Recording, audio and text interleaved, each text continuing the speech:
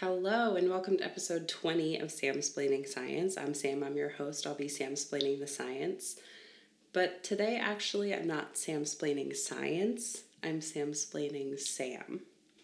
I'm taking a few of your questions from Instagram and we're going to do a Q&A / AMA / Meet the Podcaster.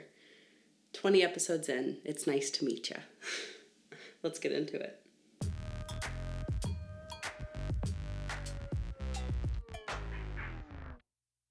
Whoa, weekend edition. Hey everyone, how are you? I hope you're all doing well. I hope you're having a lovely weekend if you're listening to this on the weekend.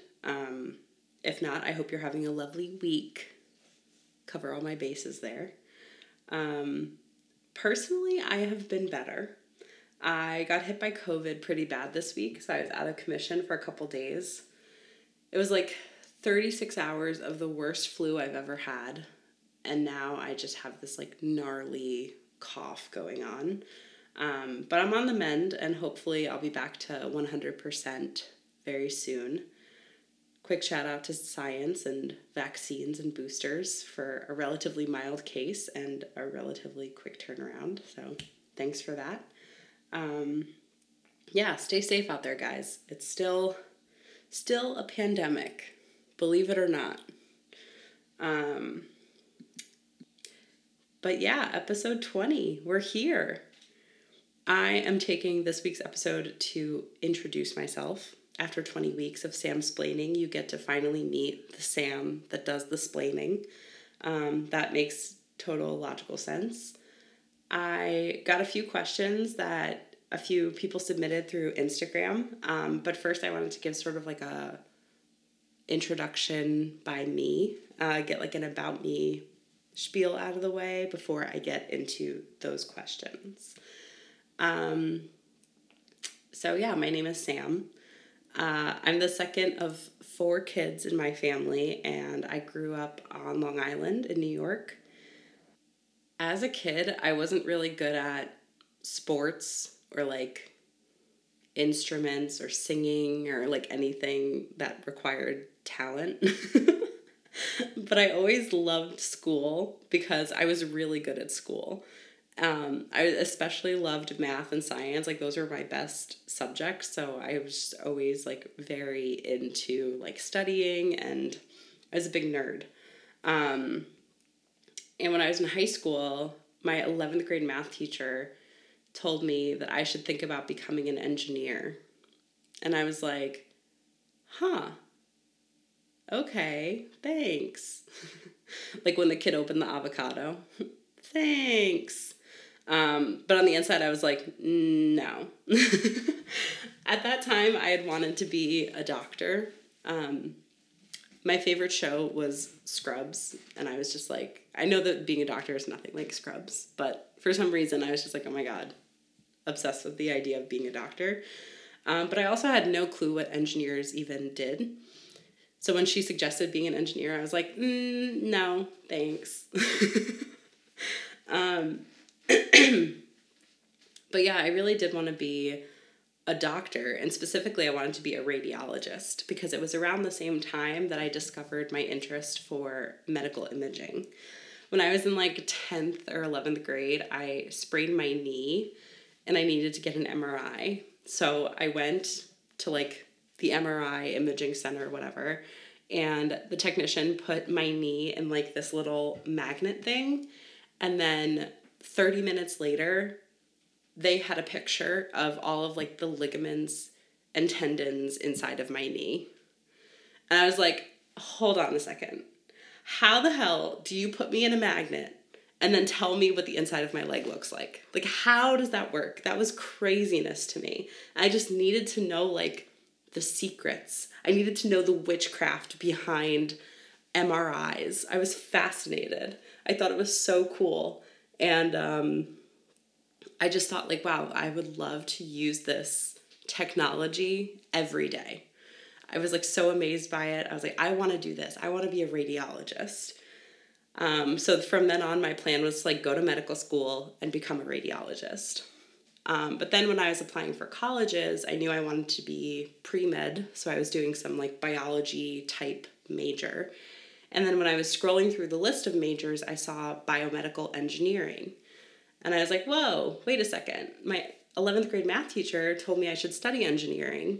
And I liked my 11th grade math teacher, and I liked math, so I thought like, okay, maybe even though I don't know exactly what engineers do, maybe I'll take her word for it and I'll study engineering anyway.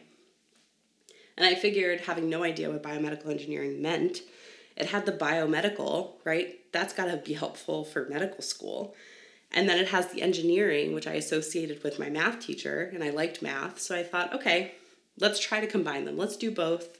I'll take a stab at it, a shot in the dark.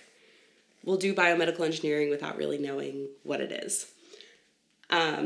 So I went to college. I went to Stony Brook University on Long Island, and I studied BME, biomedical engineering.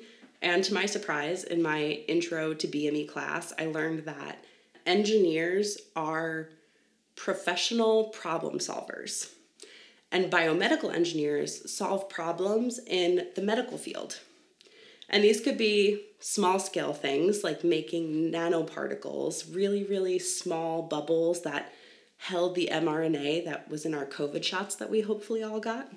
And it could scale all the way up to like designing, building, and using medical imaging machines. So I was thrilled because my shot in the dark of choosing BME as a major was not a swing and a miss. It was a home run because I got to learn about all different fields of BME, biomechanics, tissue engineering, genetic engineering, and of course, medical imaging. So I really loved it.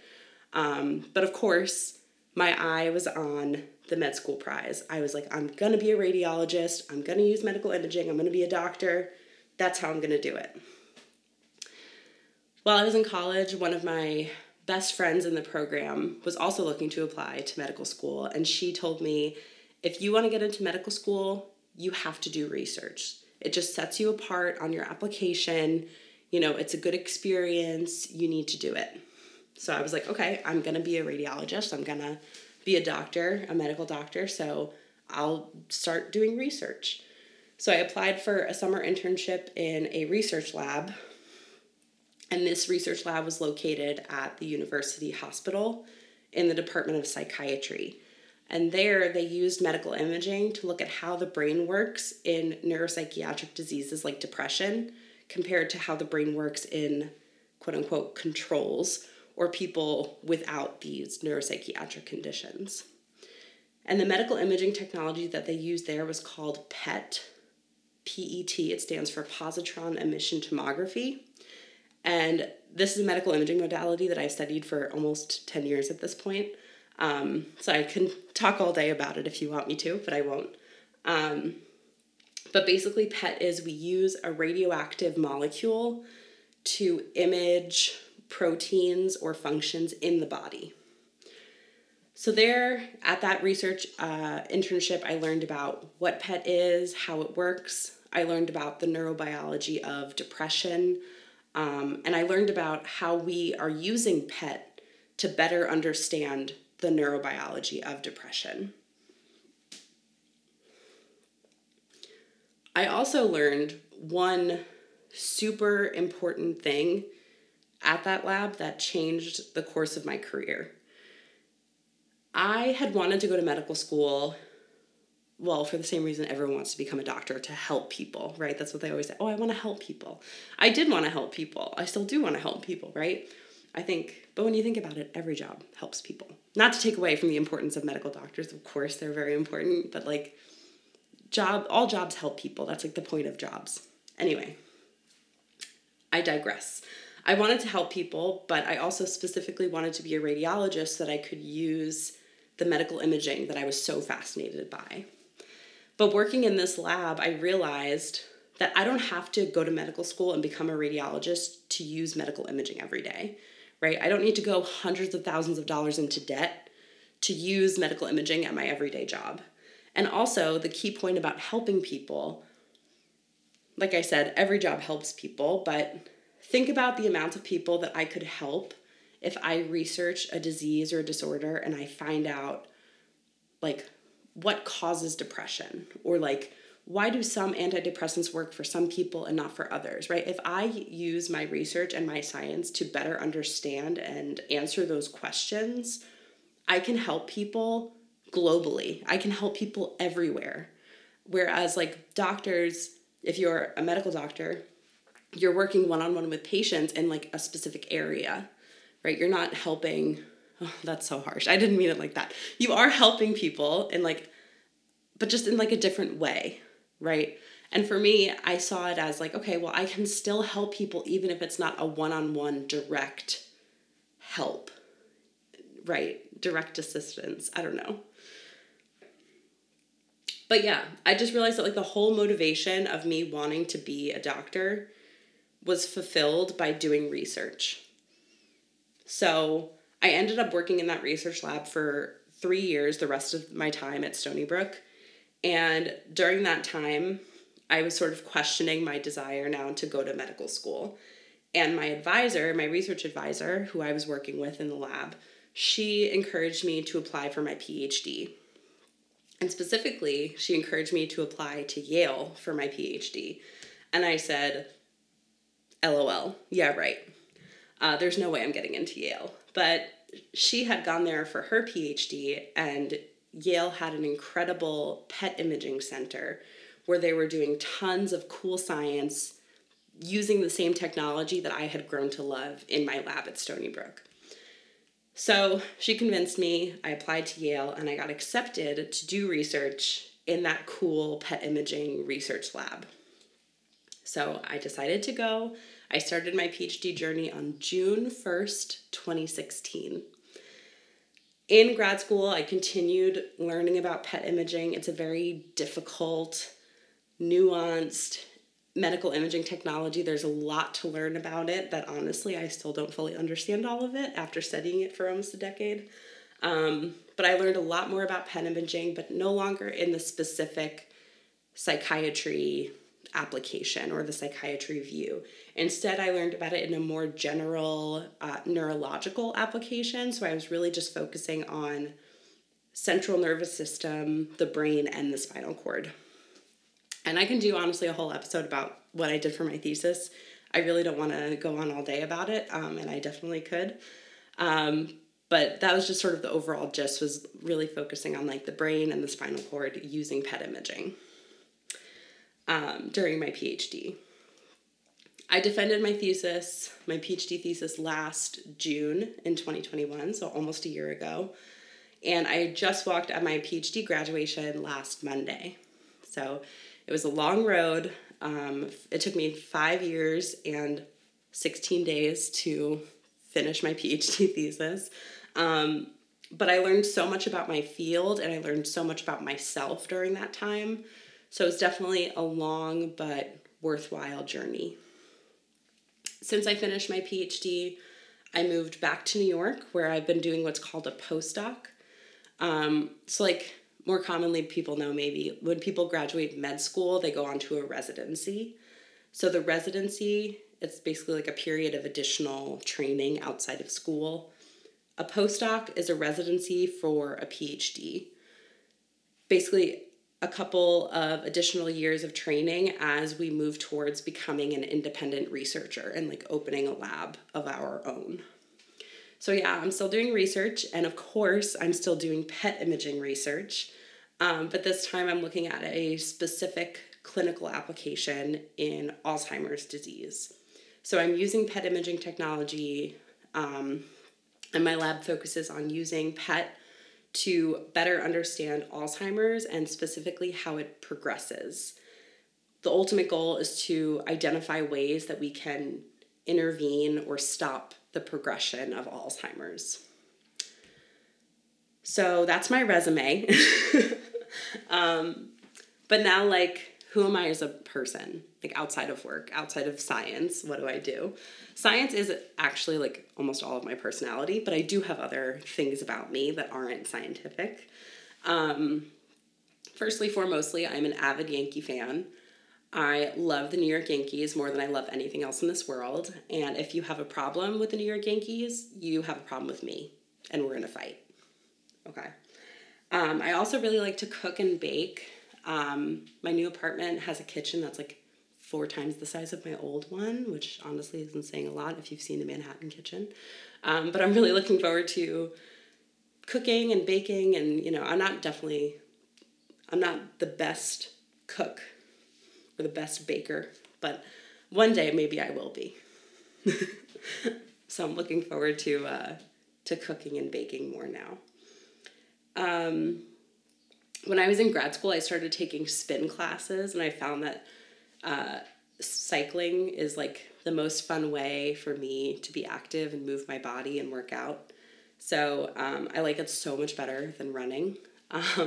So I really enjoy like putting on some good music and going for a ride on my spin bike. What else? Oh, my family has a dog named Andy, who I love a lot, but I'm also very allergic to. I love music. I love Harry Styles, but my favorite band is probably Bleachers. I also love like Arctic Monkeys, and like indie rock music is probably my favorite. But I vibe with most genres besides country. All right, so that's enough about like my self summary. So let's move on to the questions that I got through Instagram. They are in no particular order, and I'm going to give a shout out to everyone who asked the questions. So I appreciate you guys submitting. The first question comes from my friend Rita. She asks, favorite sandwich place in New Haven, order number, and what sauce? There is one answer. So the one answer to this question is Zoe's, number 1 with extra horseradish. No onion rings. If you know, you know. Thank you, Rita, for that question. The next set of questions comes from Heather. Heather asked a bunch of questions, so I'm going to kind of touch on each one of them. So one question Heather asked was academia versus industry. So I'll just sort of summarize what that question means, and then I'll kind of give my insight into it. So academia versus industry really talks about like the settings in which we can do scientific research. So academic research is typically done at a university or some sort of like publicly funded institution like the NIH or the National Institutes of Health. Industry, at least in like the BME view that I have, can be like a biotech company or a pharmaceutical company or something like that. There's similarities and differences between doing science at each of these settings in academia or in industry. But I think the biggest difference that I've noticed, having only been in academia, is that academic research is sort of more open-ended. They're like general questions that pose further understanding of a certain topic. Whereas in industry, a lot of times you're going to be researching with a specific endpoint in mind, saying like, we need a drug that does this exact thing, or like, we need a machine that works like this with X efficiency. So it's a lot more endpoint oriented versus academic research, which is more just like open-ended and sort of pushing the field of understanding. That's sort of how I see it. I've never worked in industry, so I only really have the academic standpoint, so I could be totally wrong when it comes to industry research. And if I am, I'm very sorry. But that's just sort of how I look at it. And then for Heather's question, if she's asking my opinion, I'm not sure if I have one. I have never worked in industry, so I can't say for sure I prefer one over the other. I do eventually want to transition to industry, but maybe the grass is always greener, you know? Yeah, I'm not really sure. Sorry, that's probably not a good answer to your question. But another question Heather asked was work-life balance in grad school. This is a tricky one. I think I had a very unique experience, and that I personally feel like I had a really good work-life balance in grad school. I was very fortunate. I had a great advisor who was not always like demanding and didn't expect me to work on the weekends and work late nights and stuff. But of course, there were times where I would work on weekends and I would work like 14-hour days, especially if there was like a deadline coming up, or, you know, when writing my thesis and preparing for my defense, it was like wake up, work, go to sleep, wake up, repeat. But most of the time throughout grad school, I was really good about separating my work and my life. And one key way that I did this was like to get involved with clubs on campus, clubs that had nothing to do with my research, right? I worked at the Graduate Student Center where I organized events for other grad students to attend. And that sort of forced me in a way to get out of lab and to meet new people that I probably wouldn't have met. And that honestly was one of my favorite parts of grad school. So if you're in grad school right now and you're having trouble with work-life balance, I encourage you to get involved in something on campus or like maybe in your town or your city that has nothing to do with your lab, that like forces you to take your mind off of work for a little while. Another question Heather asked was time spent alone versus time with others.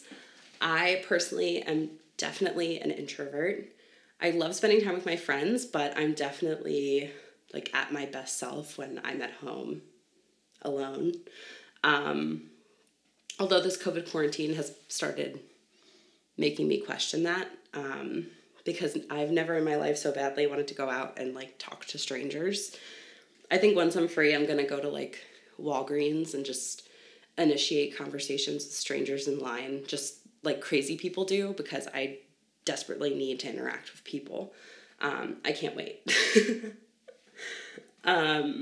So yeah, I think I'm a mix of both, but definitely leaning towards introvert.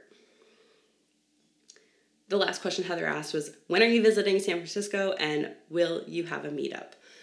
Soon, I hope, and yes, absolutely. A meetup with my SF fans, aka my grad school friends who are in the area. But maybe I do have people who I don't know in SF who listen to this, in which case, cool, hi.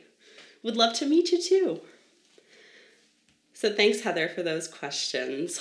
The next question I got is from Mariana, and she says, what advice would you give to a younger Sam? This is such a good question.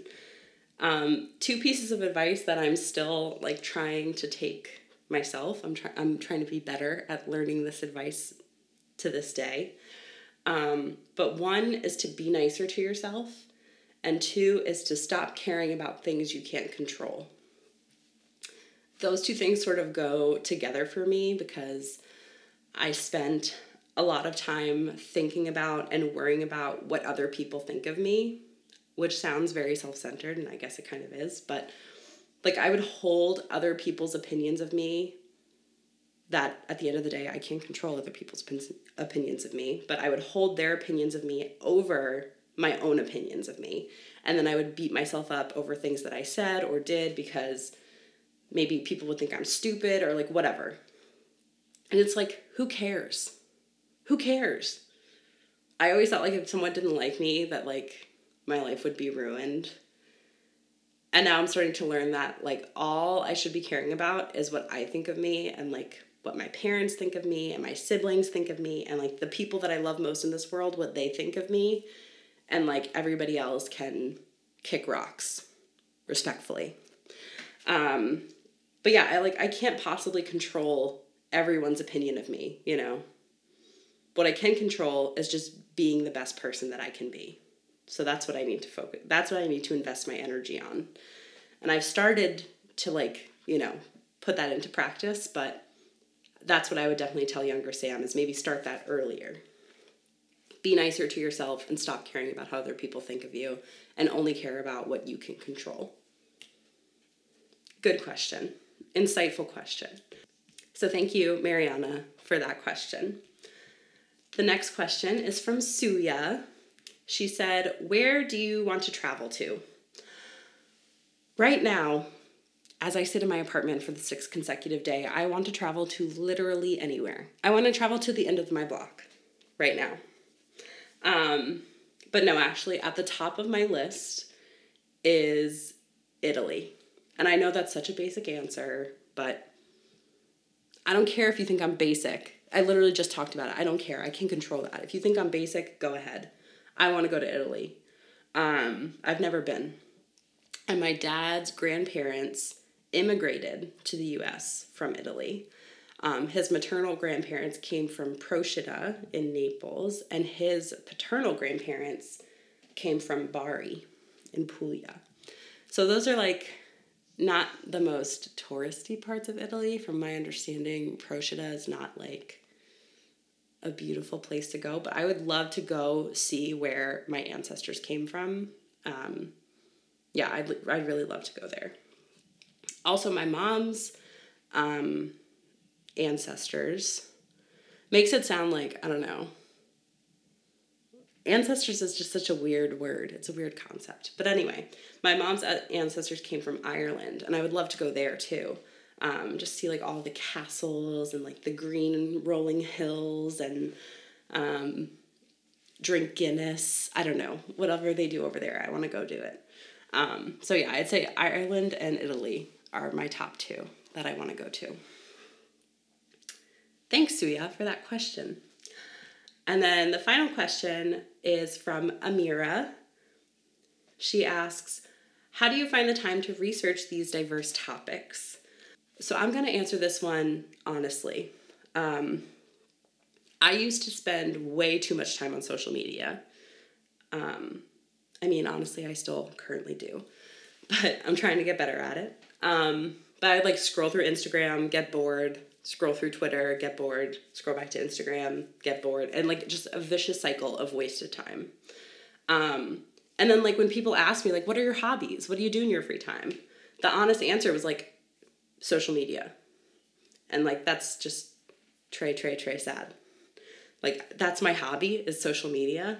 And it's not even like I'm literally just like absorbing content from social media. That was my hobby. So basically the way that I find the time to like research all of these topics and like do this podcast is by spending a few less hours on social media each week and then using those few extra hours to work on the podcast. So yeah, I think the podcast has been helping me improve my communication skills and, build my communication portfolio and all those things. But also it's a better way for me to answer the question, what do you do in your free time? But yeah, to answer your question, I just try to spend less time on social media and more time working on this. So yeah, thanks for that question, Amira. And that's all of the questions for this week. So thank you again to Rita, Heather, Mariana, Suya, and Amira for your questions. And that's all for this week. Please don't forget to follow, rate, and review the podcast wherever you're listening. You can also follow the show on Twitter and Instagram at samsplainingsci. Connect with me there, enable my social media addiction, and ask questions if you'd like. You can also submit your questions at samsplainingscience.com/ask. So if you have anything you want Sam explained to you, ask away. Thank you so much for listening to this week's episode. I hope you learned a little bit and laughed a little bit, and I'll talk to you next week. Actually, just like in a few days, I'll talk to you. Okay. All right. Bye.